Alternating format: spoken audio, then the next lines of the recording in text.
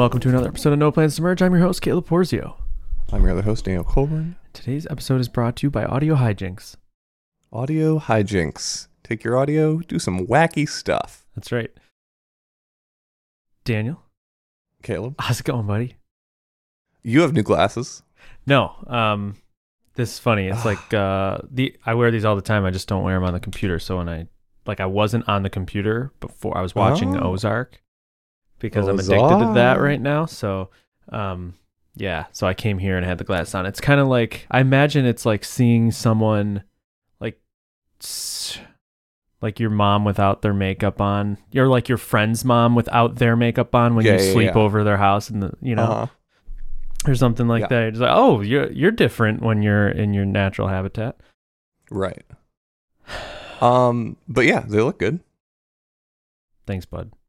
So Ozark is one of those shows that I will never watch because Charlotte watched it without me. Oh. And so now I can't watch Why? it because when am I going to watch it? Oh, come on. You don't have TV in me time? No, I see. That's the thing is I do video games in me time instead. Right. And so often during my video games time, Charlotte will just watch a show. Right.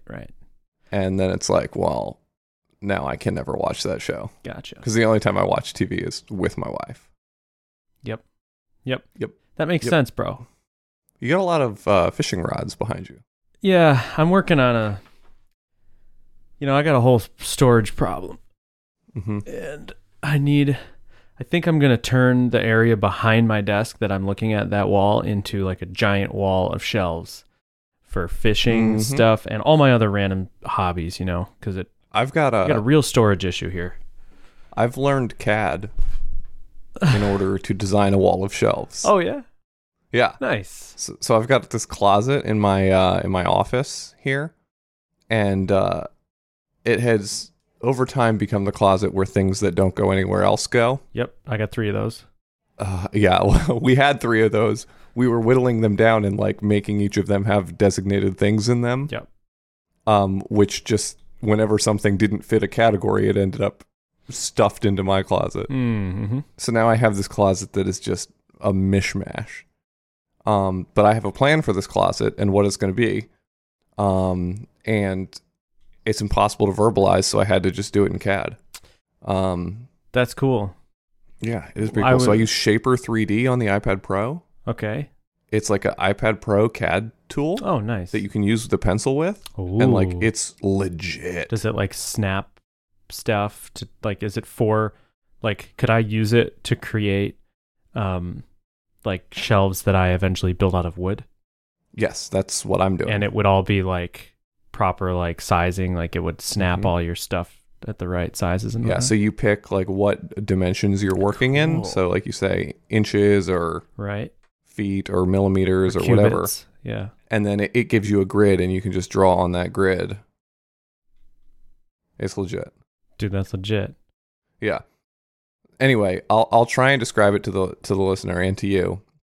It's like at desk height, there's going to be essentially a desk, right? So like a surface at like countertop or desk height. Yeah, boy. Then below that are going to be 3 rows of 8-inch cubes. Okay. Which won't really be cubes because they'll be so long, but the fronts will be squares, and then they'll be sort of like long 8-inch rectangles. Yep. And then below that will be 2 8-inch tall drawers. And these drawers will be split in the middle, so it'll actually be 2 sets of 2 8-inch tall drawers. Mm-hmm. It's like a double wide closet, Yep. And so then in those drawers, I'm going to take that like foam stuff and like cut out the shapes of all of my power tools. Oh, nice. And then I'm going to have those drawers just hold all my power tools. That's brilliant, dude. Have you seen that before? You seen anybody do that? No, I just have a dresser in my closet right now. Dude. And in that dresser, I have 3 drawers of power tools just jumbled on top of each other. And I really like this foam thing. How do you cut out the foam? Well, you can get foam that is already like laser cut, sort of perforated in like 1/2-inch squares. Right. and then you can just pick out 1/2-inch squares until you have the shape you want. No way. Yep. Dude, this is very cool. Yeah, so that's the goal. Wow. So 4 drawers total for power tools and things like that, right? And then 3 rows of cubes, then a work surface, then about 2 or 3 feet of blank space. So that it's just like a work surface right there. And then above is going to go 1 row of 12-inch cubes. Yep. That I can keep random other stuff in. Right. The goal here is to make everything visible all the time except for the power tools, right? Yep. But it doesn't matter that I'm hiding the power tools because the power tools will be in the foam, so like there's only one way that it could be in there. Yep. So since I know the way that it will be in there, seeing it isn't important. But for everything else, I'm trying to remove drawers and doors and other things that can hide things. Drawers and doors. Because I've learned that I need to be able to see everything all the time. Yeah. Because that's just how my brain works. Anything and everything, all of the time. All of the time. Yes. Agreed. That's the thing. That's like the yeah, Marie Kondo thing where you can't have something under something. Everything Correct. has to be at surface Visible. level and visible. Yeah, but she's all about having then like little containers, sure. which but I think is the takeaway counter for to me the method. is having nothing is under anything. Nothing's under anything. Correct. As soon as something's under something or behind something, you know, it's gone. it's gone. And then the last little 2 bits is like how. So this does need to be able to close, right? The whole closet, even though the idea is like I want to be able to see everything all the time, right?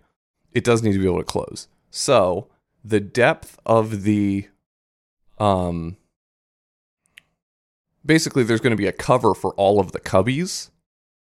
The 3 inches of cubbies are going to have like one cover. So there will be like a door that exposes all the cubbies or none of the cubbies. Nope. Don't know what you mean. Okay. A door So- attached, like on front of the cubbies, like you're just a door in front of the cubbies. Correct, but it's going to tilt up and become an extension of the workspace Oh so my that you have gosh, knee Daniel. room if you wanted to sit at it. You know what I'm saying? Yeah. Yep. So that's a key part. But then it's like, okay, well then if I have like a bunch of mess on the workspace and I want to like hide that because a guest is coming over or something. Yep. How do I do that? I don't want to have like regular bifold closet doors because those things are a disaster. Okay.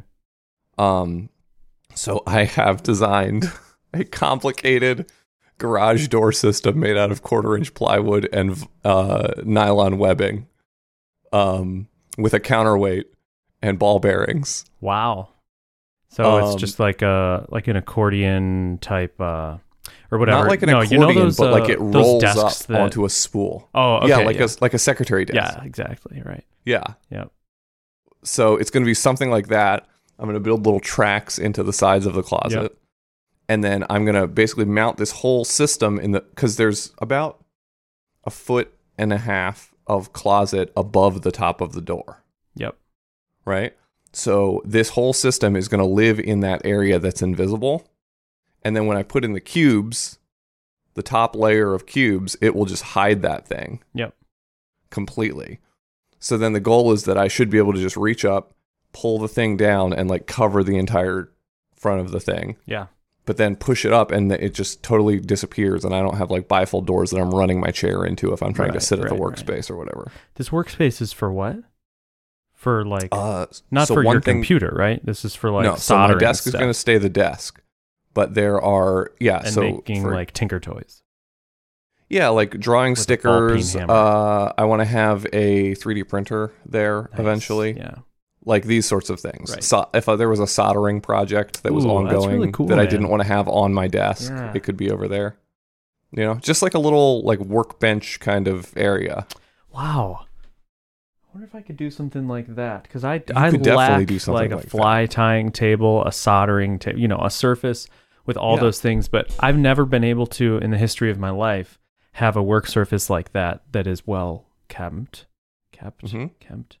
Um. So, but I dream of one day being organized enough to have like a ton So of if you little tiny had- drawers for everything, and you know what I mean. if you and not just had making every 27 8-inch cubbies and 5 12-inch cubbies immediately connected to that workspace, your chances of keeping it organized would be way better. Better for sure. Yep. So that's the thing that's my goal here is like, not only is it a work surface, it's a work surface that comes with like a massive amount of very specialized storage. Yeah. And so hopefully like I will actually store things. You know, Casey Neistat's like Sure do. wall of orange little toolboxes. Toolboxes, yeah. Like I feel like that's what I need. Like I need some. well, but those are too the 8-inch small. cubbies though. may end up holding. I may end up subdividing the 8-inch cubbies into smaller Right. cubbies that can hold those little slider things. Yeah. I think like I love that approach because it's uniform.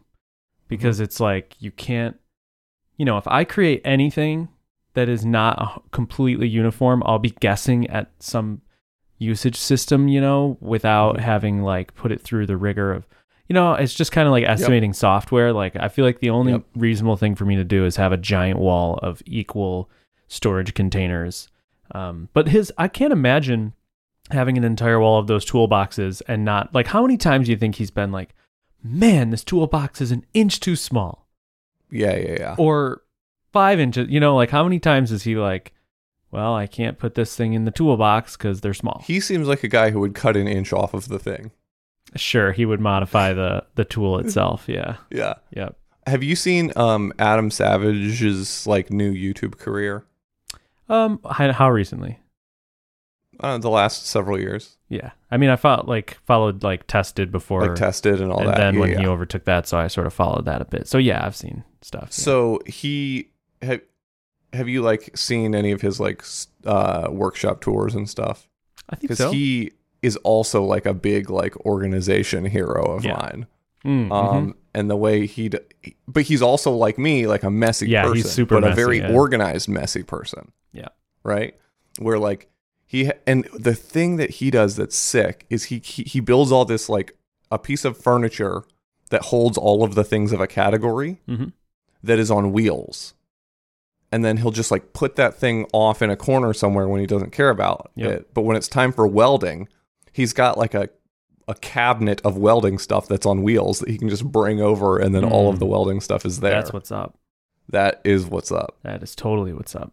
Can you imagine just like having a bedroom that was like a gridlock of like right? You just slide out your slide out items that you could just pull around your house wherever you needed them. I mean, organizing things by like domain Purpose. Is really nice. Like I have like I do this with backpacks, so I have like a wood carving backpack that has / leatherworking backpack, and then there's other backpacks for like gun stuff and hunting stuff, and but some things outgrow, like the fishing is now a real problem and needs its own closet, but there's, and the hiking too, so I don't know, it's tough, but the backpack thing is nice for all the little hobbies.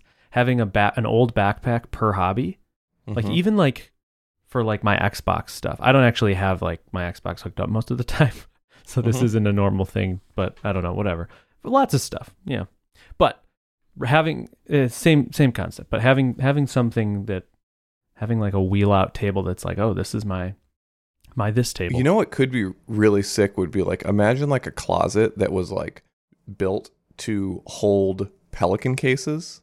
Yeah. And then like instead of a backpack per hobby, you have just like a Pelican case per hobby, and then you could store them in a nice grid. Yeah, that'd be cool.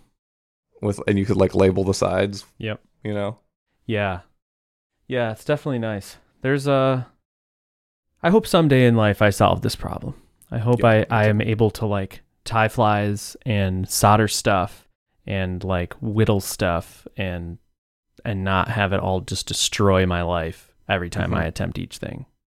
Can I say one other potential design I considered for this thing, which was much more of like a fever dream than an actual serious option, was instead of doing the cubbies, I briefly considered doing multiple workspaces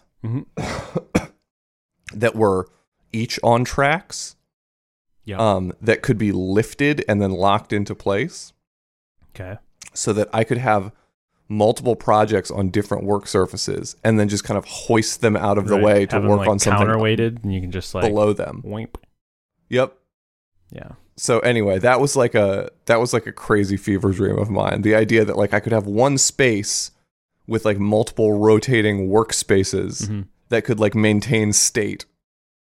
Right? Yep. So like I could have like be in the middle of a soldering project, it's hoist that out of the it's way. like OSX workspaces. Yeah, exactly. Like, literally like multi-desktop. yep. You could That's what I'm still be looking for. messy, but not have the messes intermingle. You could have like an ongoing thing. Yeah, that's pretty interesting. Like, can you imagine like a world where like you got to design a house and like you designed a closet like that, but you built some sort of like a carousel of workspaces, so like you could like turn a crank and it would just kind of rotate through like one of those car parking things in Japan? I don't know about those. Oh, in Japan they have these car parking towers where like you pull you pull your car in and then it just gets taken away Right. by a system of trolleys. Yeah. No, that should be the case. Yeah, carousels are good. Carousels are very good. And have the carousel, like the bulk of it is in a hidden room. You know? Yeah, exactly. Like you just It's have not in access your to one There's like of a the portal. faces, and then you just hit a button for like, okay, I want Batmobile, you know. Yeah. Yeah, that's pretty cool. Counterweights are awesome. They're just one of those things that I really love. We were on a boat the other day in the Buffalo River, and the bridges on the Buffalo River are like counterweight bridges, you know, and they actually go up and down a bunch of times each day for big boats to go through. And this is old school stuff, like very old, but still functional. Like you look at it and you're like, no way does that thing work. There's way too much rust on that, but it works. And it's just a huge counterweight. Like it's a bridge on a track, on a really tall track. Yeah, exactly. And then like huge counterweight of just like cement. And it, you know, you're just looking at it and you're like, wow, the amount of energy to lift that entire massive bridge that cars drive over all day is probably like remarkably low, you know? Yeah. Like maybe we could just hoist it up by hand, you know? It's crazy. It's cool. Counterweights are nuts. Counterweights, man. They're nuts. They are nuts. Yeah. We should probably like tell the people. So, hi, you haven't heard from us in like a week and a half, and it's Wednesday, and it's like not our normal day to have the podcast. Oh, yeah, hey. Caleb traveled, I traveled. We all traveled. Over the place. We're all back in the business times. We're back. Caleb, I think there is some drama. Oh. Someone said on Twitter something. I saw this while I was traveling. Like, there's always drama. Ooh, wow, can't wait for this week's No Plans to Merge. Like we were going to address something that was dramatic. Oh. But I was driving a car to Maryland, so I didn't like do my research to figure out what the drama was about. Is there drama? Oh, I think I know what you're talking about. Oh, do we even talk about it? I don't know what it is. Something happened in the world. What happened in the world? And I'm wondering if I should just never speak about it publicly ever. Okay. And I've thought of maybe. No, Evan, you created a Alpine clone. You know, that's all. Did he? Yeah, it's called Petite View. It's basically Alpine. So there's that. But I'm not worried. Do I sound worried? Well, now you do. Now that you're saying, if that's like, am I being an asshole to this person at the drive-thru? Yeah. Like, right, cat's out of the bag. Yeah. No, yeah, it's all good. It's all good. Whatever. It never happened. Never happened. It never happened. Yeah. So. Does it have X intersect? Doesn't have X intersect. Yeah, it's not a problem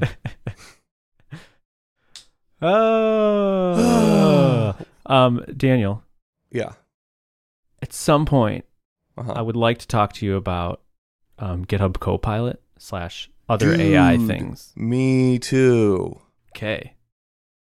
Because this would also be a really good name for this episode. Yeah. GitHub Copilot. Like GitHub people would listen to that. Like people would click on it. It'd probably get us some, it'd be content. For sure. For sure. They'd go there and be like, I thought this was supposed to be about GitHub Copilot. First 20 minutes is about desks. I am definitely with the idea that a bunch of people wrote code Yeah. under various licenses, some of which is like MIT do whatever you want, but like some of which is not MIT, right? Where they maintain specific rights to their code. Okay. And GitHub just said, whatever. Your code's on our site. We're going to run it all through our big machine learning system and like eventually end up like redistributing your code or a derivative work of your code to other people. Yeah, I guess I should say that I don't actually know a lot about this or have a lot of opinions on it. I'm more just excited about the tool. No, the tool is cool. But yeah, I guess you know what my take. That is like a do we know position. that? Like that's the current controversy, of course. But do we know that they're using like? They said that they did not regard license when they trained their AI on the code. Yep. So we definitely know that, and I think there's actually a class action lawsuit happening now about it. There you go.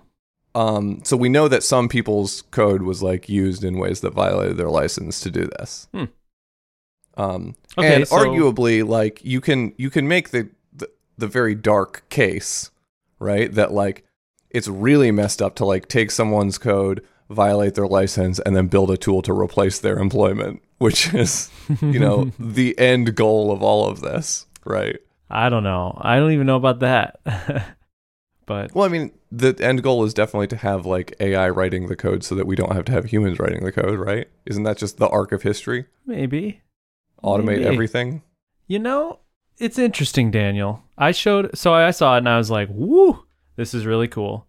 Mm-hmm. I played with it, installed it. I've been using it every day. It's fun. And so Mitch is over and I'm like, dude, Mitch lives in a hole. He's basically never on the internet. I'm like, dude, GitHub Copilot exists. Check this out. And he's like freaked out.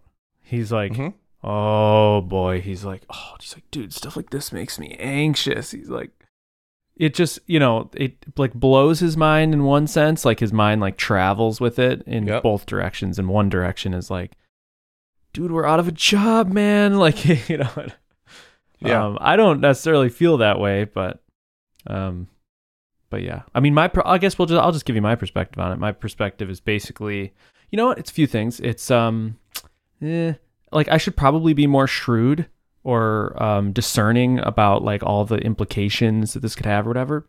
But to me, this is a really good example of a thing that comes out that's new and crazy.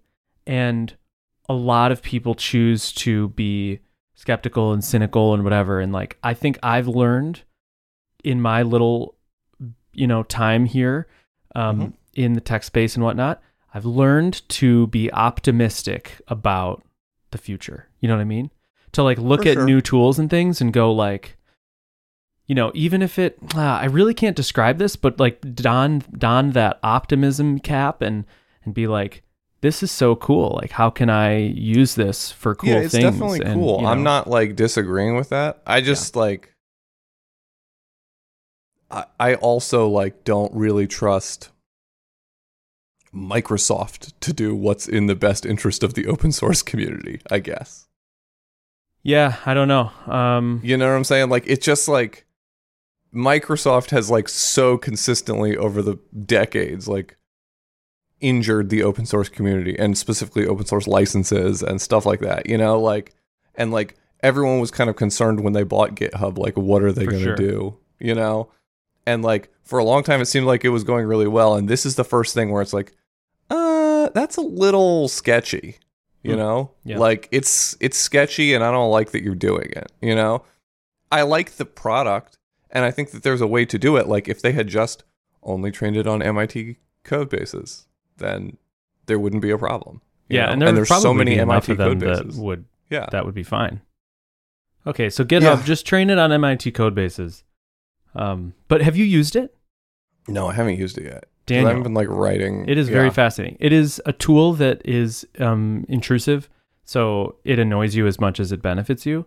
As far as like something in your editor that constantly is telling you something, like every single line of code you write, it is put in grayed out text after that line. It is suggesting more code, which you could imagine is extremely tiring. Yeah. And so you're just writing a PHP function. Yep. So does it do smart stuff, like the stuff we actually want? Oh, it does. So there's a so few like things. if I'm in a file called posts controller and I type method index, does it say post : all? Oh, that would be really interesting. Like, is it that smart, or is it purely based on the method name? So let's can we just do this live test real quick? Yeah. Artisan make controller post controller. Okay, now I have a post controller. Now I'm going to say public function index. And okay, so the first thing it says return view post dot index. So it doesn't fill in any model things, but let's see what happens if I pass in an array. Yeah. And it suggests key posts value post model : all. So let's see if I now create it suggested a function before I even did it. If I say pub, what does it say? Public function. Okay, it suggests create. And now so it knows. Okay, so it's still what goes in an index. Oh, right. Let's do public function store, because that would have. It does show that takes an ID parameter. Store, and then post equals new post. What's the next line? Post arrow title equals request arrow title. Post arrow body equals request arrow body. Post save. Return redirect to posts. Okay, so it did it. It wrote my store. It wrote my store controller method. But few notes. First thing, it wrote it weird. It wrote it the kind of, I'll say maybe old school way, the way I used to write stuff, where you like new up the model and then assign them attributes and then do arrow save. Yeah. Because there's obviously different flavors, and it's going to probably choose the most popular one, and that's probably the most popular one. But if somebody was getting into Laravel, they could create an entire CRUD post controller with just this AI, not having to write a single line of code. So this is the thing that I'm very fascinated by this. I guess I'll say here's been my experience. I mostly have used it in JavaScript, and JavaScript. You can name any function and it will autofill that function like pretty well. It adds semicolons a lot, which I hate. I wish it was smart enough to know that I never use semicolons. Well, can't you just have Prettier remove the semicolons? Okay, man. I was just on a podcast where this yesterday, which I want to talk to you about for like a minute, but I recorded a podcast. I was a guest on a podcast yesterday, and there was like that exact scenario just played out. And then we had to go on the whole like thing down linters and whatever. And okay, anyway. I could do that. But so you could see how if it's trained on the majority of code, it's like there's a lot of there's a bias towards old code because there's more old code. Yep. Yeah. There is a bias towards old code for sure. But it's not like it's always autofilling like functions instead of arrow functions and stuff. It uses modern syntax a lot. It's very much like getting code from Stack Overflow and pasting it in. It's very much like that. But then there's times where like if you have, so I've been writing I've been writing AI stuff, trying to learn this kind of the next topic is AI in general. I'm trying to learn machine learning because I think this is fascinating and I should know something about it.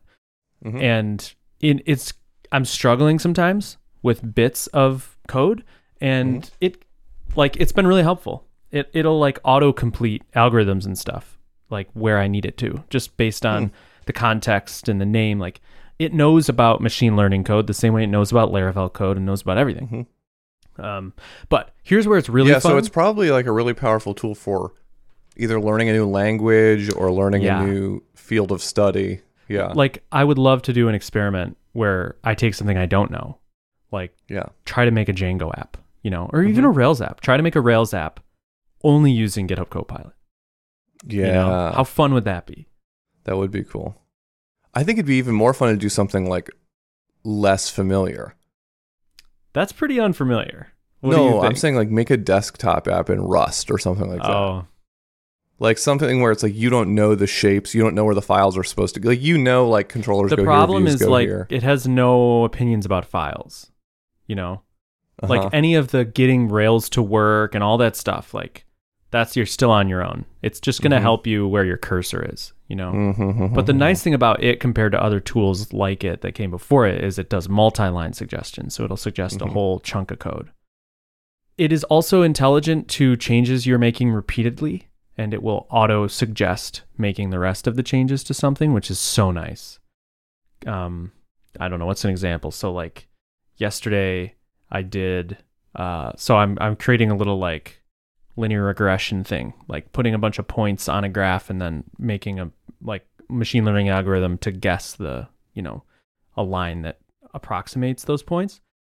And I'm writing in all the points and it just starts writing them for me, you know, because I have a constant slope. So it knows the pattern and it'll just start like filling them in. So super cool. There's been many times where I go, oh, this is really cool, but it hasn't changed my life. It's not like I can't live without it, but I'm going to keep using it. But to me, it's just like the same way that Stack Overflow is going to take our jobs. Like you can just copy and paste any code you want. It's like, well, this is the same thing. I don't know. Yeah, but Stack Overflow doesn't scale. Maybe, yeah. But I guess what I mean is in the sense that like, I don't know. Cause then, so I was talking with Mitch and he's like, well, you could think about like, if you wrote a test, you could, given this technology, you could write a test and then an AI could write the code to satisfy that test. You know, like a Laravel AI could do that. Which is, yeah, pretty interesting. I don't know. It's like Dreamweaver was supposed to make web developers out of a job, and Webflow, and I don't know. There's so many things that like are supposed to make developers out of a job, but I don't feel like I'm out of a job. I just don't get that feeling. Yeah. You know? I would say too that like we should look historically at what has put different industries out of jobs. Okay. Right? And it was never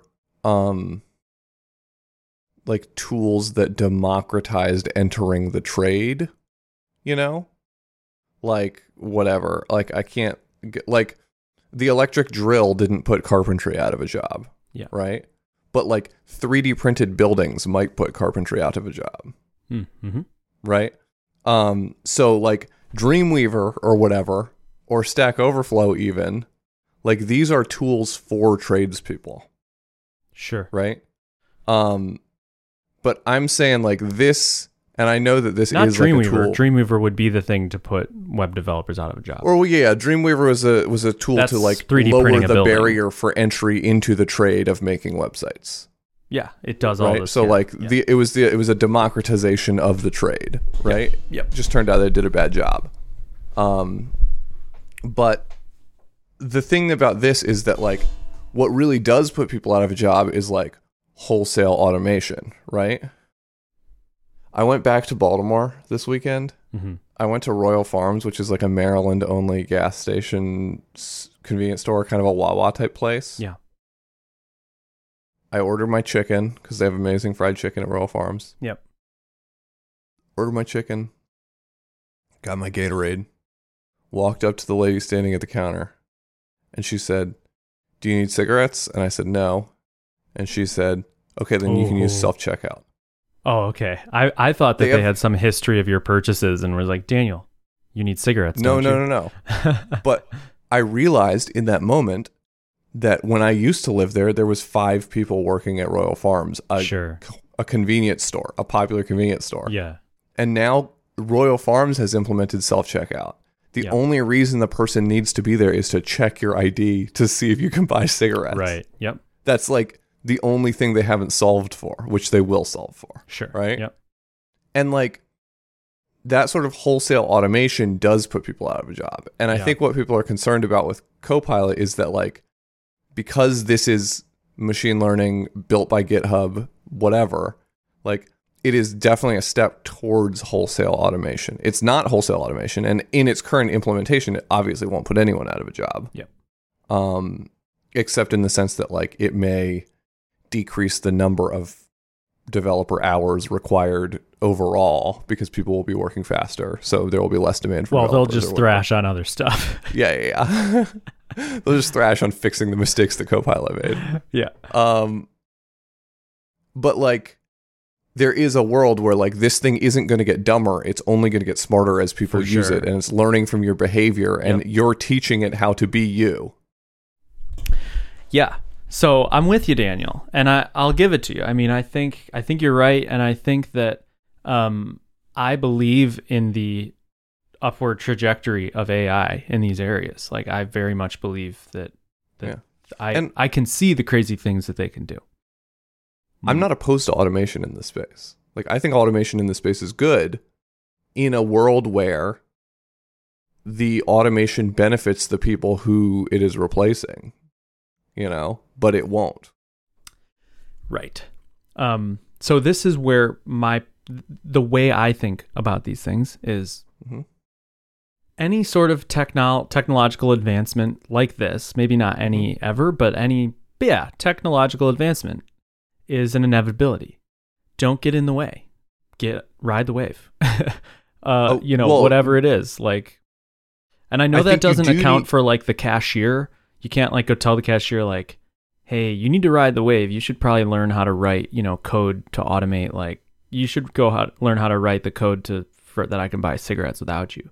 Mm-hmm. But within this circle, like this is why I'm kind of getting into AI and blockchain and stuff like that, because I'm like, stuff is the future, man. It's definitely the buzzwordy future and like some of the BS future, but it's also the real future.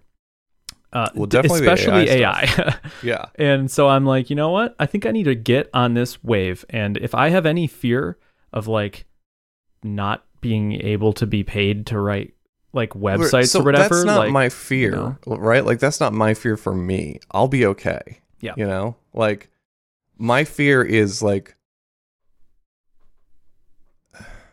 I've been talking about this forever, and I've been saying this forever, and nothing changes because obviously I'm nobody. But like, this is software developers, particularly Daniel, in America, are like the most empowered workers ever. For sure. Right? We are so powerful. It's such a buyer's market. Like, we can do so many things, and we can make demands, and yet we've neglected to organize, and we've sold out all of our labor power for foosball tables. And the idea, I've always been saying that there's going to come a time where I thought it would be outsourcing, but automation is the same thing, right? Mm-hmm. Mm-hmm. But there's going to come a time where, just like the auto workers in Detroit, who are incredibly powerful workers, right? There will be a cheaper alternative than your bougie ass in San Francisco, right? Mm-hmm. And if you haven't spent the time up until then building the necessary structural power to make sure that all of these workers are okay, then San Francisco will be Detroit, right? Because just like that city of 3 million people, which became a city of 300,000 people or whatever, right? When a boom town experiences a bust, right? And when a boom industry experiences a bust, it causes massive ripples of like destruction throughout society, right? Mm-hmm.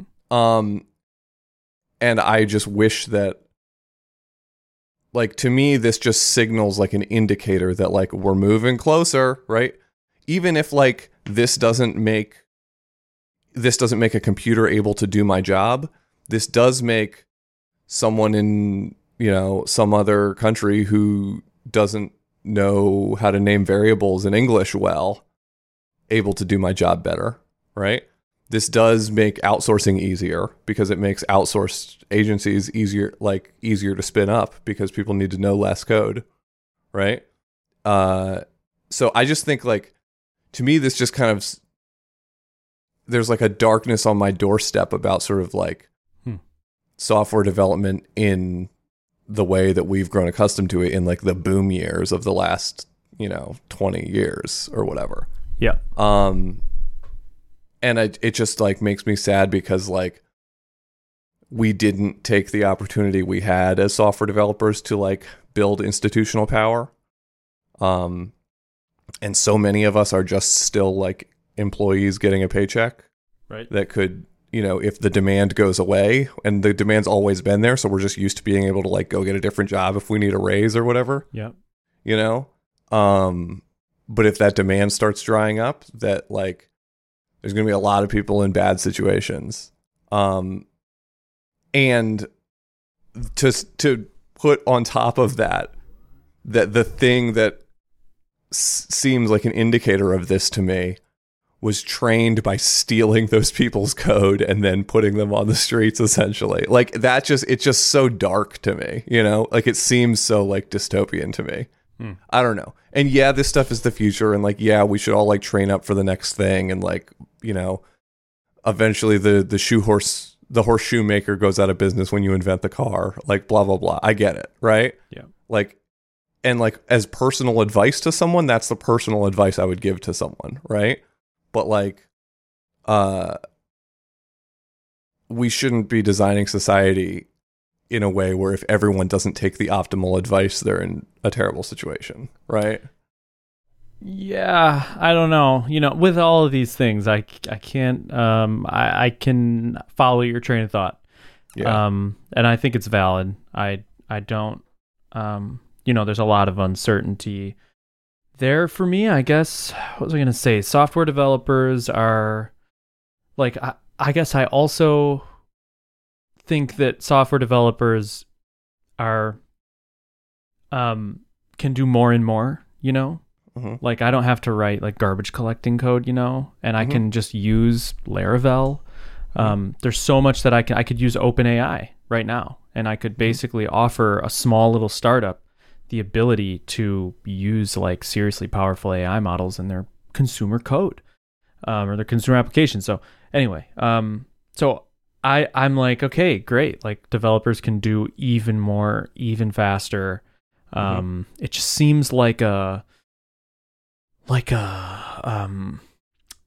not a zero sum game kind of thing, like how like wealth in the world, like GDP could just keep growing and growing. And I'm not saying I don't want to use the word GDP and spark another tangent, but what I'm saying is like, if we had access to like wealth in the world is not a zero sum game, and this could just be like in introducing more power to developers to do even more and provide even more value to the world faster, because the world, the economy is hungry for more development, and wants it really bad. And this is giving it more development. And I think it'll only raise the stakes. I don't know, like raise stakes in the sense, I think it'll only make us, if it impacts anything meaningfully, honestly, like if it's more than just a convenience for your editor, the same way that VS Code is a nice upgrade to Sublime in some ways. If this is anything more than that, then I just feel like it's a net good for everybody. But that's just optimistic thinking. Yeah, it's definitely going to be more of a net good for the people at the top. Yeah, I don't know, man. I don't know. I don't know, man. Like, I think it's a cool tool. I like the tech. I'm a nerd. It's interesting. Yeah. I'll probably start using it, but like, you know what? It's like, just wrong to like, in my mind, like why would I sit there? This is hit me back, D. Cole. But when I hear that, I'm like, we're supposed to like protect people and somehow like pay them for not providing value anymore because technology has moved beyond them, Yes. Yeah, and I guess I don't think that because way. They're the ones who moved like, the technology beyond themselves. To me. No, but they wrote the code to train this model. Sure, but let's say that's what I'm saying. Okay, so well, they stole their value. Okay, well, forget about in that. this hypothetical future, right? If I write the code that then puts me out of a job, like I am the one who did the labor that created that value for GitHub. Sort of. I mean, open source developers did. I would argue that most of the code you wrote is not feeding that AI. And most of the code that most people Well, no, most employed developers. But the code is on GitHub. They don't train with private code. Okay, they don't train with private repos. Okay, well that's fine. But yeah, sure. If I was an open source developer, sure. Forget about this AI being trained by the people mechanism. Pretend that this isn't even an AI. This is just a Alexa build me an app. You know, sure. That's built by a proprietary company, and now all of a sudden it's like, whoa, we're all out of a job. So that's the fundamental difference here. That's the thing that makes you like. That is one of the things that bothers me the most. Yeah. Right. That's the thing where I feel like there's culpability on GitHub's part. Right. Interesting. Yeah. Then, I mean, when it comes down the it's road, this open and like, source thing, man, it's this crazy thing that like open source is just the way to do stuff. That's how you get a project used and popular.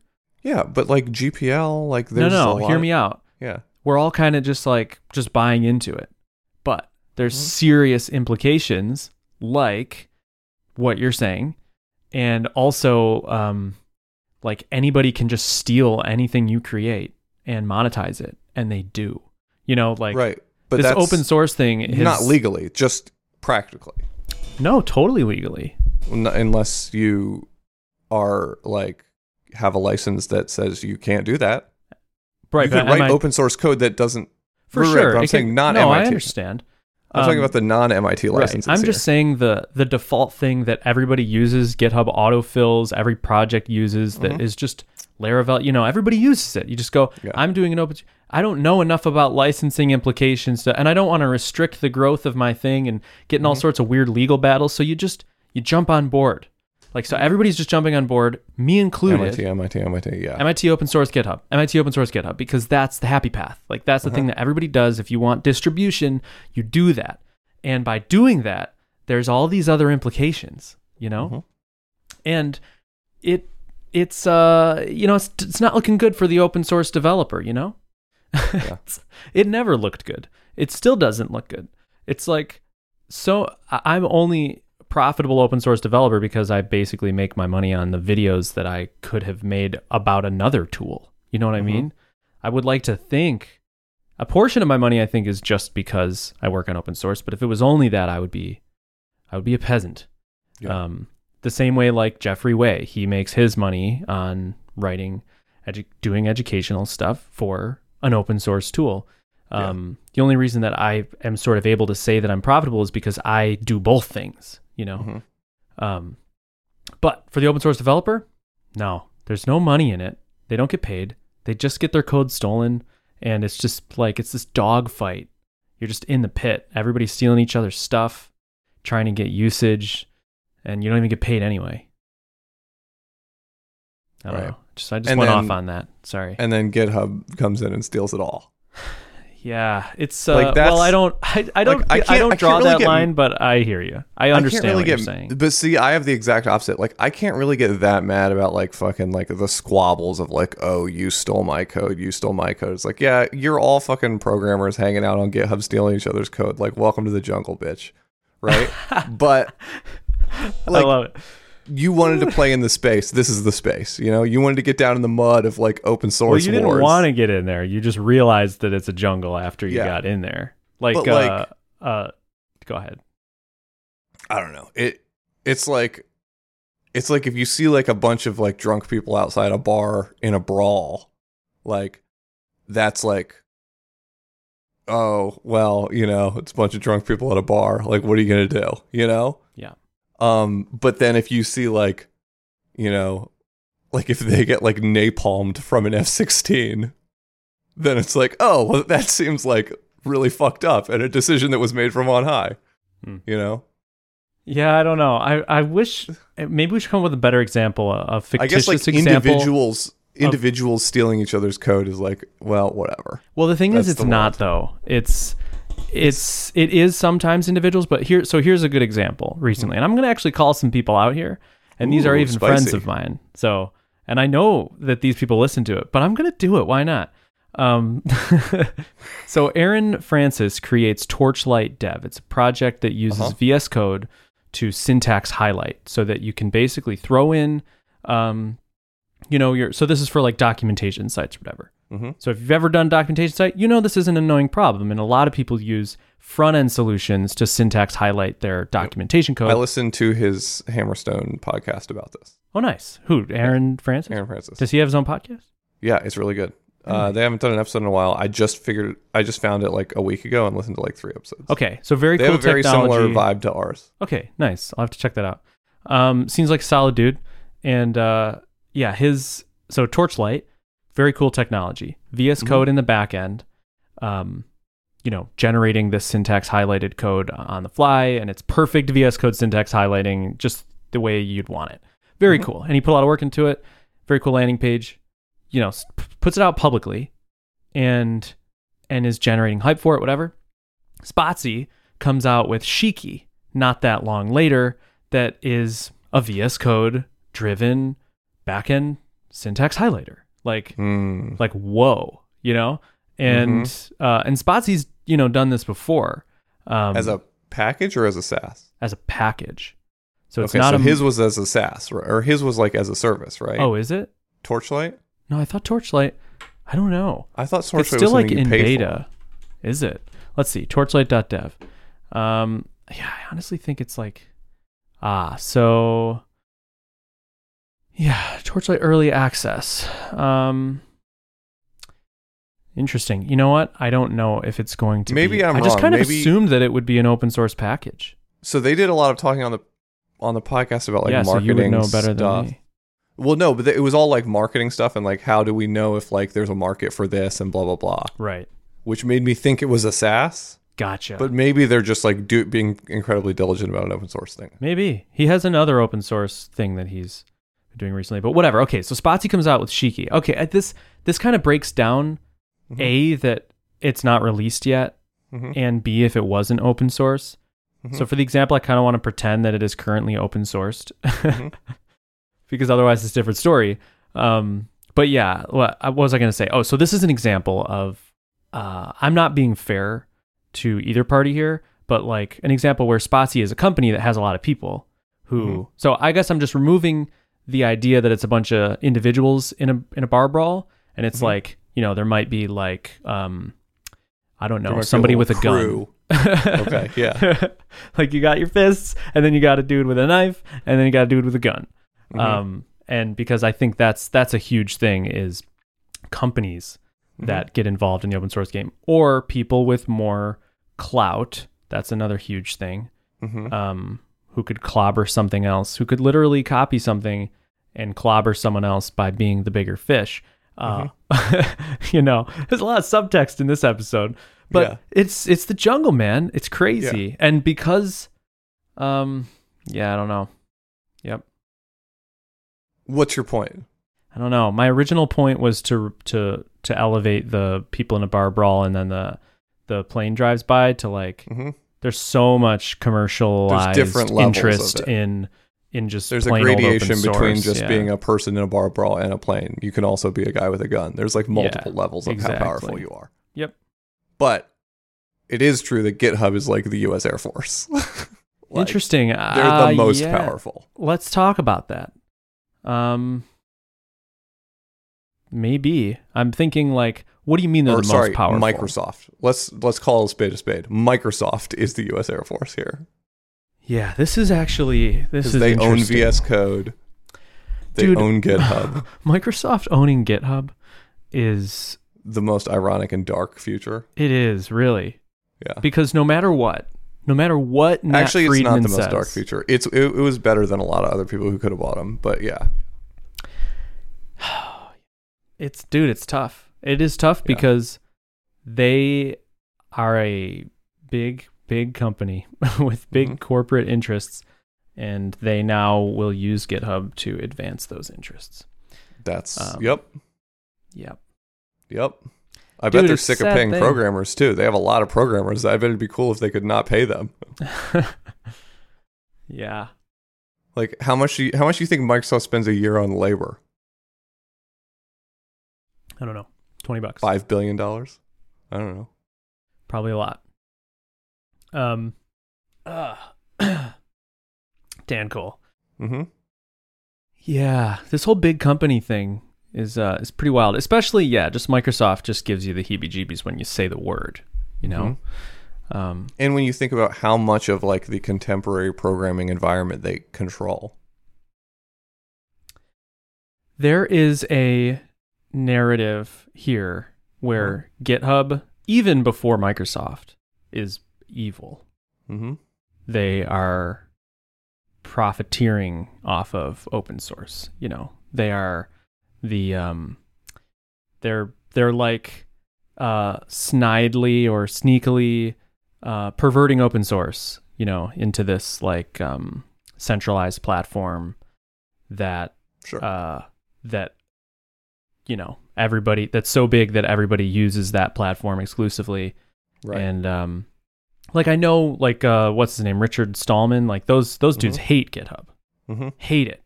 It's anti open source to them, or it's anti free software.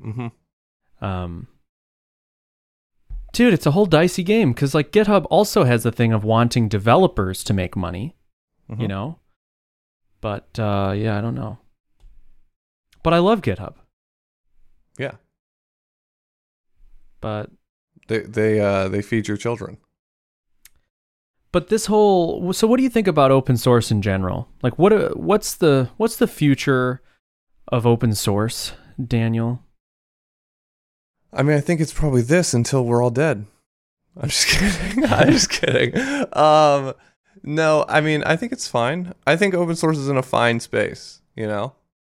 I think really the people who are going to get screwed by this is like rank and file developers who do like normal job work. You know? Like if anyone's going to get hurt by this, it's just going to be like regular programmers. Like think about your first job where you worked, where like everyone got their screenshots taken on their desktop and stuff. Yep. Those guys. Yeah. Small tangent on those guys.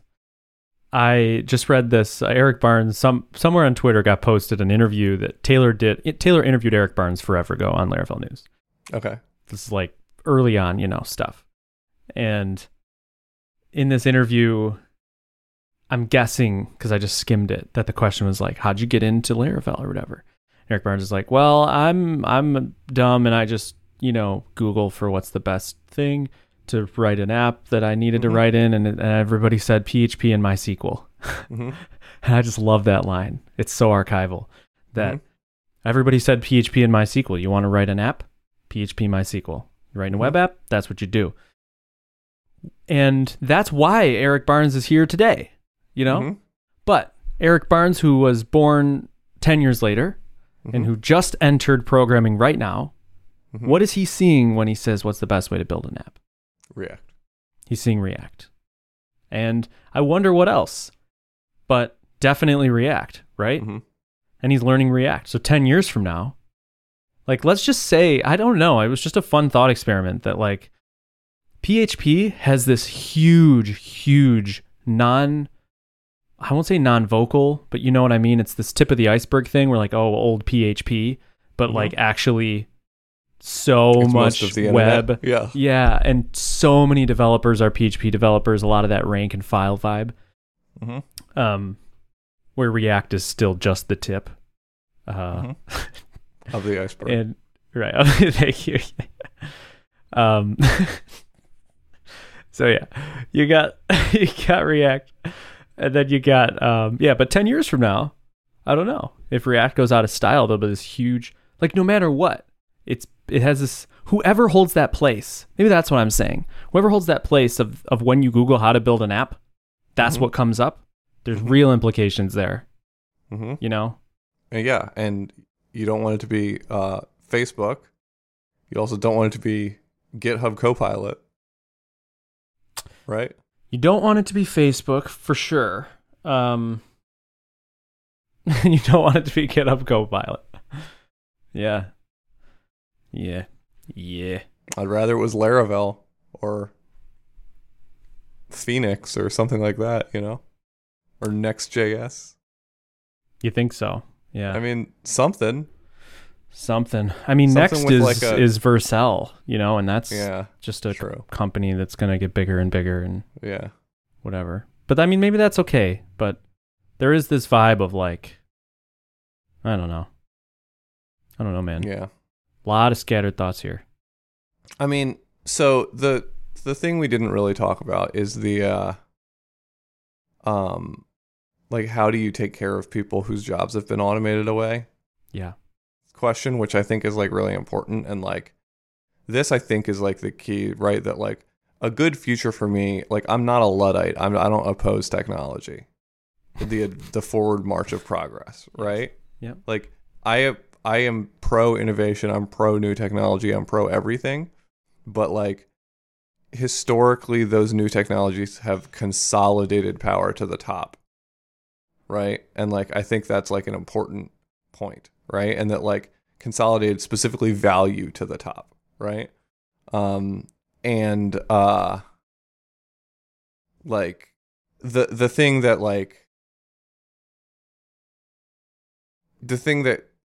like for example, imagine like a bunch of bank tellers, right? And then like you're all like a part of this, you all work at this bank, right? And then like ATMs come along and automate away the job of a bank teller, right? Yeah. Well, ATMs are better. People like using them more than standing in line in order to get $20. Yep. You know? Like no one likes doing that. Right. It is better to use an ATM. It's more convenient. It's more fun. It's more awesome. But those tellers will be put out of a job and will now like not have work, especially like you think about people who've like been a bank teller for 40 years when the ATM comes along and it's like, well, you can't retrain. Like, what are you going to go do? Work at the grocery store, Yep. Oh wait, sorry. Self-checkout came out. You can't work there either. Right. Like, and so like, I think that it is really important that like automation basically be paired with caring for the people who are replaced by automation, right? And like this is why Andrew Yang was a popular candidate, right? Because Andrew Yang was like the only person who like actually said like people are going to be automated out of work in record numbers very soon, specifically like truckers and everyone who works at a business that is by an interstate that services truckers, like truck stops, gas stations, all these other things. Like trucking is going to be automated very soon, which has like huge knock-on effects for a ton of small communities all across America, right? Like stuff like this. There are these huge industries that are like going to go in one fell swoop. Yeah. Like what are we do? What is Yeah, our what do we do plan about that? to make sure that those people get some of the value that automation is causing, right? Like companies are going to save massive, or let's not say save, let's say make, because that's what it really is. Companies are going to make massive and massive, massive amounts of money by putting these people out of jobs. Yep. To me, those people are entitled to be like okay when that happens, right? Yeah, like financially okay when that happens. This is interesting. I like this conversation because like let's go extreme here, which is not necessarily that far from reality, but for the sake of this conversation, like trucking out, basically everything but being a developer or like a designer of systems, basically. Yep. So let's say that being a designer of a system is not going out of style at the moment, and being a maintainer of a system. Yeah. Like innovation as a service is not going out of style. Yes. And also maintenance of complex systems, I think, is also something that is kind of there. More susceptible to automation kill. But low-level tasks, both physical and mental, are going out. So all of the... let's say it's all automated, and AI can also put out the low-level stuff like customer service and all Does your sorts of dad stuff still like that. work? Yes. Yep. What does your dad do? He's a food broker, so he is like the middleman between like a manufacturer and used to be like restaurants and and distributors, whatever. So yeah, he's actually now in the powdered goods biz, so he sells a lot of dried He sells milk. coke. Yeah. Powdered goods, quote unquote. But yeah, that's what he does. But he is now he now works remotely, which is crazy. After the pandemic, he actually got a new job during the pandemic and works remotely. Yeah. So like if his thing got automated out of business, which is like it's a little bit like probably very sales. relationship and communication based. It's a lot of he's a salesman. He gets like well, I don't think he works very much on commission, but yeah. Yep. I think there's like a huge number of like 45-year-old plus men out there who are going to be out of a job pretty soon. Yeah, I don't think he's one of them. But he's not, but like I'm just saying, like, as a society, what are we going to do with these people? No, I agree. Right. So the question is, well, let's say that we decide to just legislate it and pay everybody a certain amount. That is an option. Yeah. Right. That's an option. My gut issue with that is that just from my own experience, not working, it's not a great life. So I have learned that like I need to work kind of no matter what, even if I'm like financially sufficient. So I think a lot of other people would make that decision too. Same. So is there a way to put people to work and why can't we just let people put themselves to work like you do? Sure, but we're sort of putting the constraint on this that the type of work available requires like skills and knowledge that 50-year-olds aren't going to go get. Well, right, but I mean like you don't need to work for the next couple years if you don't want to, right? Don't tell me what to do, Daniel. You could stop working right now for a while you could and be stop okay. working right now, right? Yeah. But you don't. You put yourself to work. Yeah. You say, all right, well, I'm going to go do something, even though I don't need it to like feed myself. Yeah. Right? I think there's plenty of people who have had a long-term dream of wanting to do something other than trucking. Sure. You know, who might go do that if they had the opportunity. Possible. Or if they didn't do that, they'd help their neighbors put a new roof on. Okay. You know? Right. And totally. And when people retire, the first thing they say is like, how did I work before? You know? Yeah. My uncle a few doors down is retired and he just volunteers all day doing like Meals on Wheels and stuff like that. Mm-hmm. So let's say that that's not the issue. So one solution is just pay everybody money. Mm-hmm. So that's one solution. Sure. See any issue with that? No, except that like, I think rather than it shouldn't be like pay everyone enough to survive. It should be like pay everyone the amount of money that the companies are making by replacing them with automation. Oh, yeah. Okay. Well, that's not going to happen. But right, like I think like somewhere in the middle, maybe you could. Right. But I think like the workers should have a share in the success of replacing them with automation. And is there any way to do that doesn't? You know, it's like I have so little faith in. How do you do that? You just legislate that. You just get a bunch of people to be on board with like politicians who just like say that's going to happen. Right. It's a practically difficult problem to solve. I'm just saying, like, from a moral, like, who deserves what perspective, like, that's how I feel about it. Yeah, I don't know, man. I mean, that's a good perspective to have for the people, for the masses of people who, you know, would be out of a job and poor. Well, I'm just saying, like, so, like, the whole thing with automation, since, like, the Industrial Revolution, right, is that, like, automation decreases the amount of human work necessary to create goods, right? Or to create like a sustainable life, right? For all humans. Yep. And the promise has always been that like, all of this automation is going to make us have more leisure time. Yep. Right? Like think specifically about when all this sort of like household devices like vacuum cleaners and stuff came out in the 50s, right? And there was like the idea was that like, like housewives aren't going to need to like work so much, right? Yeah, yeah. But what quickly happened is that like now we have all of these people who are no longer having to do so much labor in the home to maintain a sustainable life.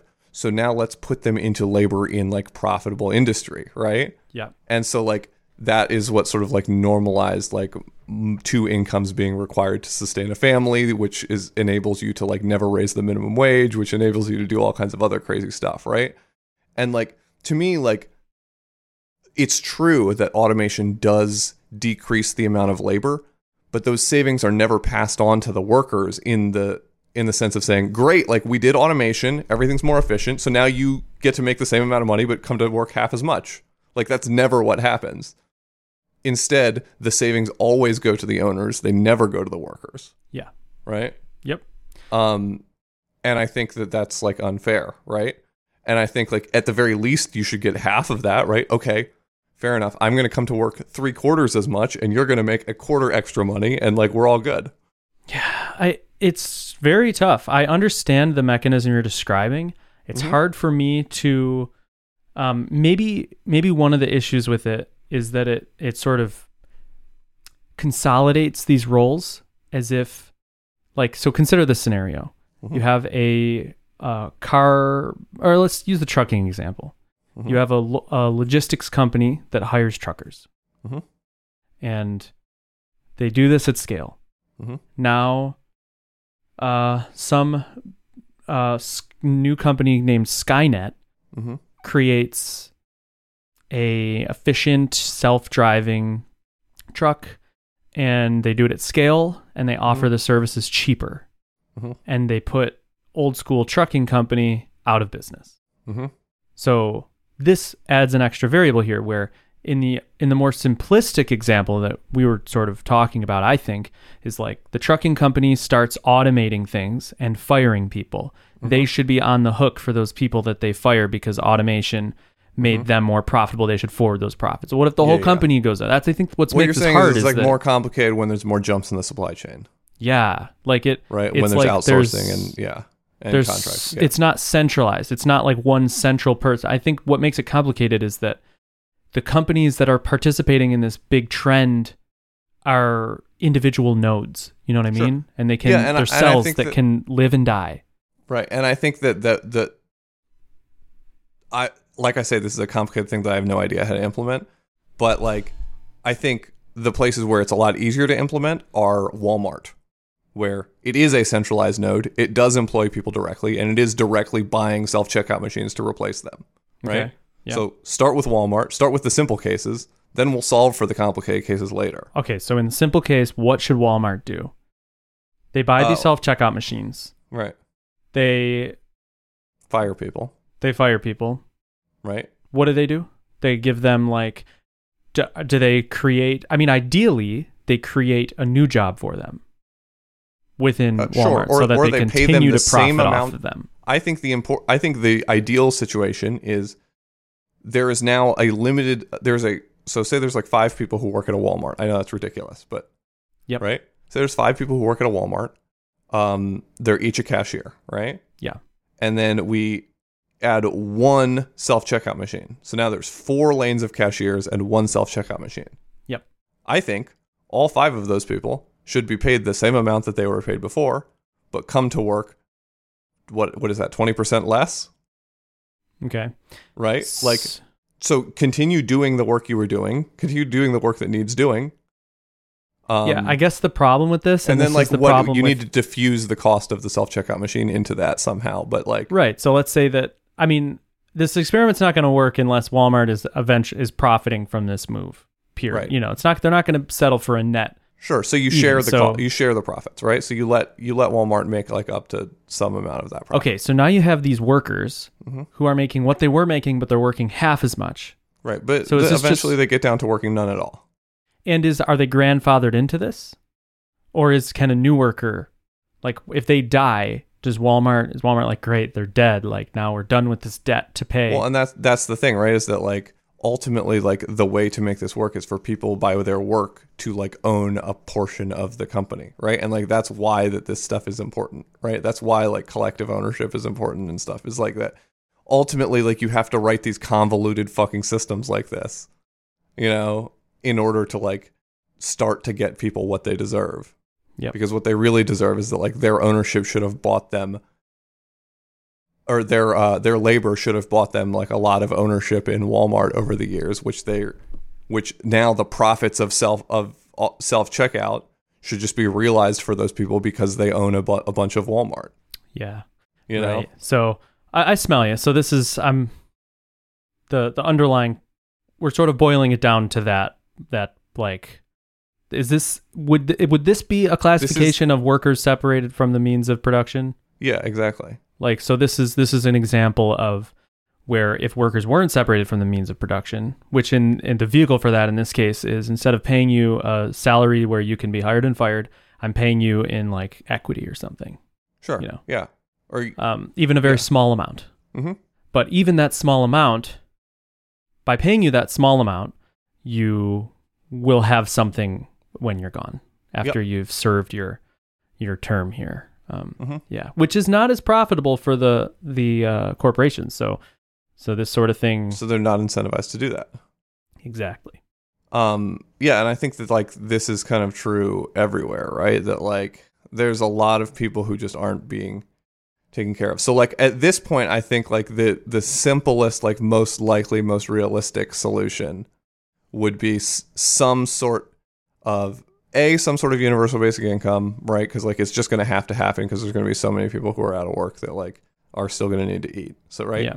So some like massive expansion of the welfare state, right, to include like universal coverage, right, not like means tested coverage where like anybody can get access to food and housing, basically, you know. Yep. And some money. So either a massive expansion of the welfare state or just like a direct universal basic income, right?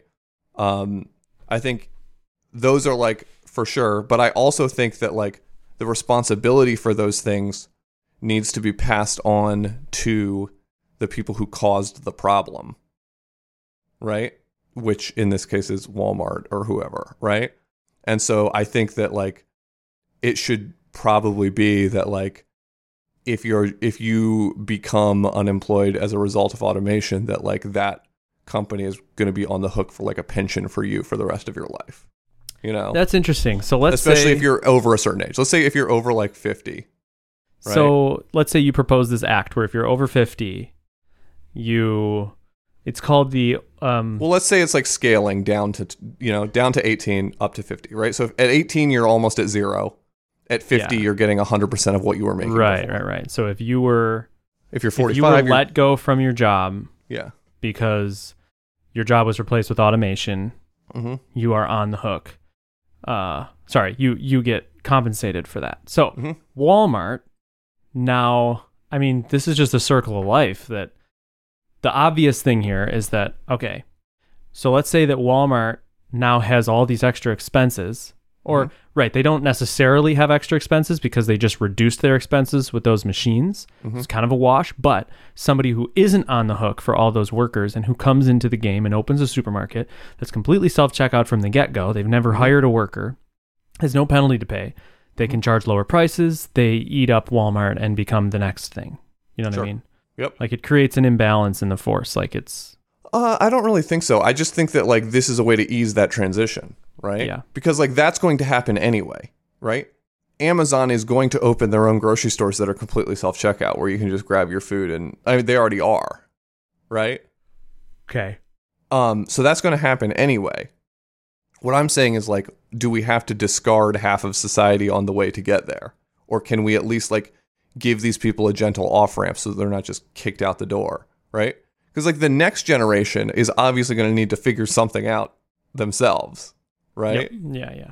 Because like none of these people who are 11 right now are learning how to be bank tellers or checkout people or long haul truckers because these are dead jobs at this point, right? Yep. But so they're going to have to come up with like a different strategy, right? But in the meantime, we've got like 100 million people who like need to be cared for as they're kicked out of the economy. Yep. You know? Yeah. I applaud your caring for the people, for other people. That's good. I have a tendency to care for people, but not, I don't know. I guess maybe not on a mass scale like that. Like you know what it is? It's not that I don't care for people on a mass scale. It's more that like, it's hard for me to dream about not realistic situations, you know? Right. Like the most likely thing to happen is the thing that has the most incentive for businesses, you know? So like, which in this So case is just plans those that- people just die, right? yes, that's the Like, best thing for businesses. If Tens all of the millions of people just like, just I don't care die. what happens to you, just go die. That's you the know? best thing. No. What would be even better? Like this is that. This is like if a renewable energy solution comes along that's not subsidized, that is more economic, which would take a while to catch on because there's infrastructure that they'd need to convert over and whatnot. But like that's the only way we're going to fix the planet is if it's actually profitable. Otherwise, it's going to be fighting tooth and nail. You know what I mean? Like, Yeah. and it's sort of the same thing with this. It's like to impact a change like this on such a broad scale, the ideal solution is something that is actually more profitable for Walmart. Like the worker, instead of dying, the worker's worth more alive than dead to Walmart if they provide value to Walmart. Mm-hmm. So so the worker who was working a self-checkout, is there a way for Walmart to capture more value from them? Maybe, while they're but not a there is bank teller? definitely a way for society to capture more value from them, right? Which is like, and this is kind of like the whole pitch of the Green New Deal and everything is that like you were saying, there's massive infrastructure changeover that needs to happen if we're going to save the world from melting to death, right?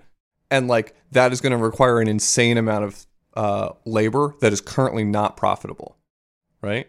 And so like you say, it's either going to be more profitable or it's not going to happen, or it is going to be funded by government, because that's what governments are for, is to fund things that are good but not profitable. Yeah. Right? Yep. And so like in this case, like I think the solution to both of these problems is something along the lines of an insanely expensive, insanely massive government jobs program to convert all infrastructure into some sort of like a massive thing that decreases carbon emissions, builds high-speed electric rail all over the country, does all of this stuff that is important to decreasing these emissions, which is never going to happen because it's not profitable to be the person who runs high-speed rail all over the country. Yep. You know? Right. And that is an ideal. So, I mean, then a country is a business as well, in the sense a country that is an institution for sure. But in the sense it doesn't that, need to make a profit. But it has the same, like the U.S. doesn't want to become poorer and poorer, right? Sure. Well, I mean, it does become poorer and poorer in the sense that it goes into greater and greater debt over time. It is doing that. Yeah. But I guess what I'm saying is, like, let's say the U.S. is like, all right, we got to fix this climate thing. Mm-hmm. Let's, we're going to do this insane initiative, hire tons and tons of people, convert all of everything over to, green leafs, and we're good to go. We spend, we're up to our eyeballs in debt, whatever. Like, I guess the people who are employed to do those things make money. But I guess what I'm saying is, if that, like, there's infrastructure things that don't make sense but have a high yield over like a long period of time. And then there's things that don't. And it's surely a risk for the government to do things that on that massive of a scale that don't have a return in the long run. And that other countries like China and India, the first New Deal, like we did this, Okay. And that's why all of the bridges you see that you drive over were built during the New Deal. And that was a good thing though. That was a net positive for the country. Right, because it built infrastructure that could be used for the next 70 years. And I think that's exactly what we're talking about, is like reinventing American infrastructure to be that is not what we're dependent talking on about. oil. Yeah. That is what we're talking about. I'm throwing a wrench into there that another country who goes, you know what? Screw the climate. We're going to invest heavily into coal infrastructure, and they'll have spent less than us and they'll be producing more cheaper than us. Sure. You know what I mean? Yeah, I know that will happen, right? Let's just say that it's China, because it is, right? Like, I'm not saying who it is. Because China also has massive centrally directed infrastructure programs, right? They build cities out of whole cloth, and they're just like, plop down an enormous city, right? It's like a new city every... They're so fast, and it's all seconds. centrally directed government jobs programs. Yeah. And like that's how they're able to get so much done. Lifted the entire population out of poverty in But- like 50 years. Yeah, it's insane. But at the same time, like, they don't care at all about emissions, Yeah. right? Like, that is not a high Or priority the to them. whales, or the bluefin tunas. But like, that's the thing. And so like the American like solution to climate change, or sort of like the like liberal Democrat Party solutions to climate change, all sort of expect that we're going to do the right thing and all the other countries are going to do the right thing too. Yeah. Right?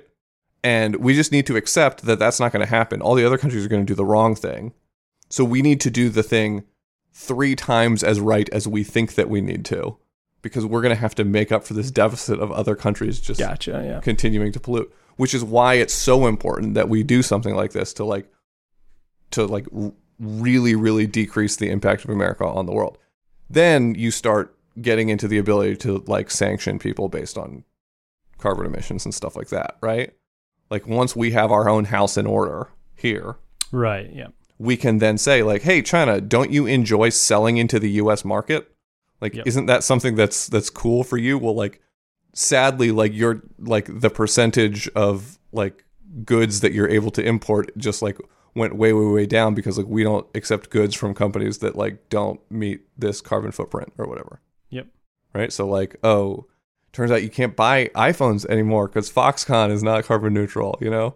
Although I think Foxconn is, because Apple puts pressure on them. Because like when supply chain partners Yeah. put pressure on companies, then they Yep. miraculously figure out how to be carbon neutral.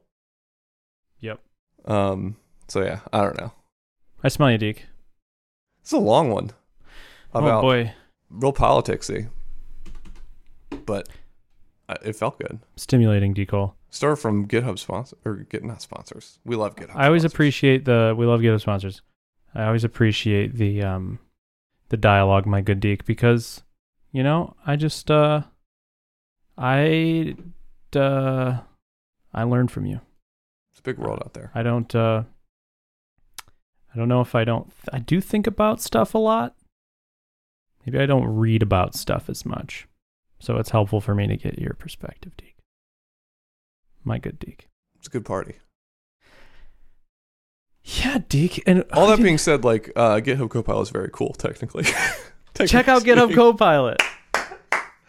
Download it, install it, use it, teach it, train it. It's cool, man. Whatever. Move it, fix it, Bop it. Ba-na-na-na-na-na. pull it.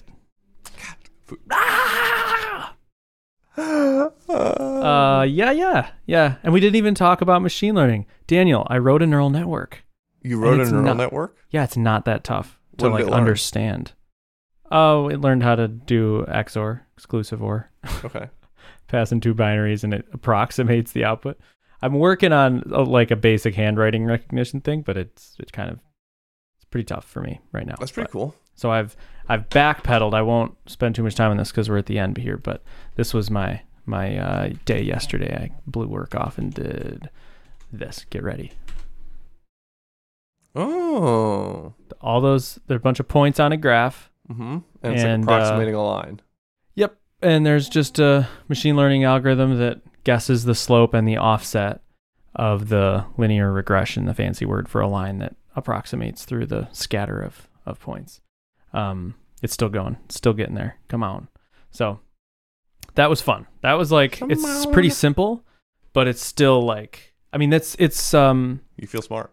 it's the hello world of machine learning. Like you touch the basic principles and the basic algorithms, which Mhm. are not that difficult. Yeah, everything sounds way harder than it is, dude. Like everything in machine learning. Yeah, it's not as hard. What are you using? TensorFlow or something? JavaScript, pure JavaScript for everything. Oh, really? Yeah. I'm like, if I start a TensorFlow, I won't understand anything. Uh-huh. So yeah, so it's all been pure JavaScript. Pure JavaScript. Not difficult though. Like some loops, you know, changing some variables, doing a little bit of math.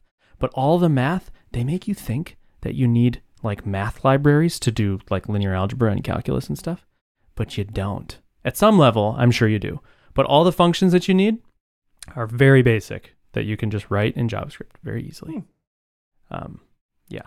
So anyway, that's been my life, and it's very fun. And just witnessing how neural networks work, though, we should talk about sometime, because it's very fascinating, and it's very cool.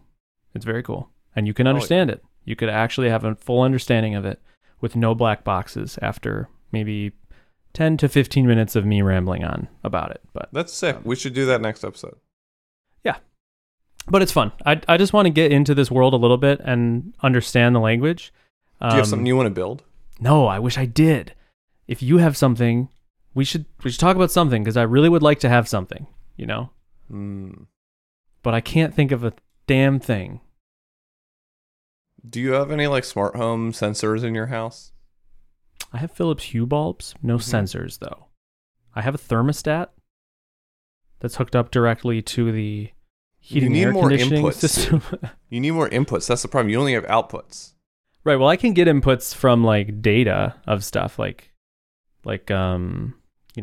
public temperature data, public river flow data. You know what I mean? Like, yeah. But what are you thinking specifically? Well, I was thinking like doing some stuff based on like you give it data about like who's home and what time it is and like blah blah blah, and like it decides what temperature it's supposed to be in the house. Oh, so you never actually set your thermostat. So you give it like weather data, and then like connection, like whether my iPhone is connected to the Wi-Fi data. Isn't that just a program though? Like, what's the AI in that? What's the pattern recognition? So you would give it inputs of like what train temperature it with you're just gonna set the temperature. I just set the temperature for a year or something, and don't even think about it. And it like learns from like you setting the temperature. And who's home and what time it is and what the weather outside is and blah blah blah. Yeah, that's one of the constraints that to impose about thinking about projects is something that like you have to train it. Yeah. And the shorter the feedback loop, the more realistic it's going to be for me to build something, you know, like that. I'm not going to wait a year to do that.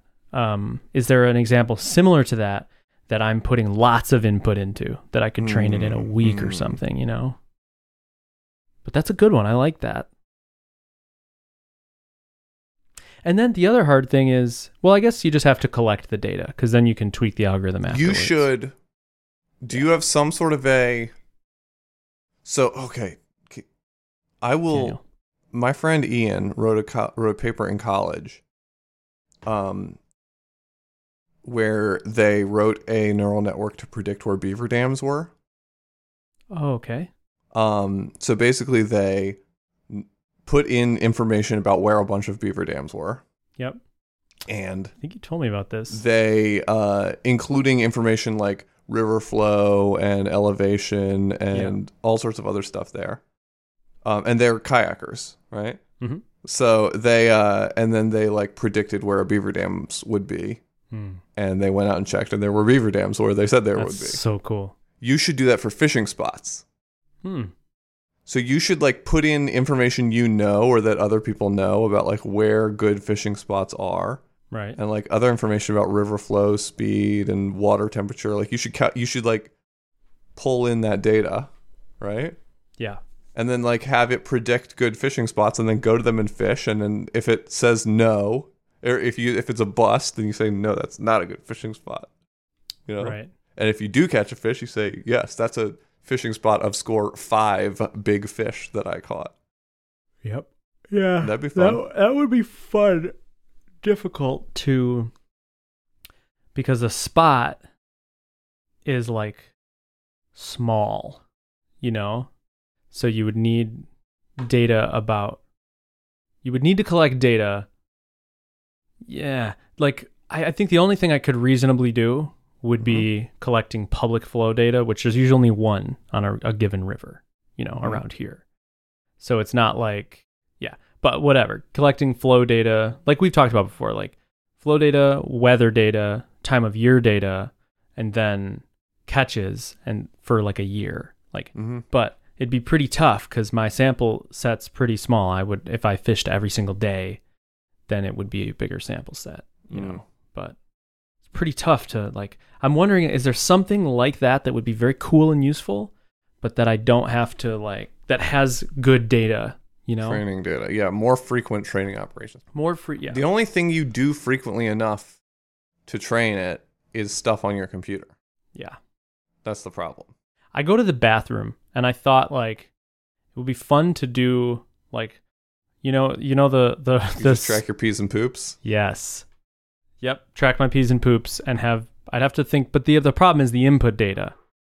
That's like the easy stuff is day and time of day and stuff like that. The hard stuff is my diet. Like that's very difficult to pin down and track and everything. But I would love to like create an AI that replicates my like GI tract basically, and then just gives you notifications like, "Bitch, you got to poop right now, don't you?" Right. And you're like, "Oh, I do have to I want to poop run right now." simulations and be like, okay, if I eat this cheeseburger and a milkshake, and I drink a beer, like. When will I poop tomorrow? At what times? And what level will it be on? Like, there's like the stool scale of 1 to 5 or whatever. Like, where would it be at? Like, that would be very useful. So there's that. That is cool. But yeah, I don't know. If you think of anything, yeah, let me know. Oh, Caleb, throughout this podcast, the user, the listener, and yourself have heard many dings. No, I haven't. Oh, well, there have been many dings. First, it was my phone. I muted that. Then it was my iPad. Just wanted to let you all know, every device in my house is dinged during this podcast. Gotcha. Yeah. The iPad needs a mute toggle. The iPad Pro needs a mute toggle like the iPhone has. I haven't had an iPhone in a while, but I remember it, and it was great. That little toggle switchy. Daniel, I'm sweating. And I need to go turn the AC on. Let's be gone. Do you want to cue that outro music? Do it right now. Bum, ba, go.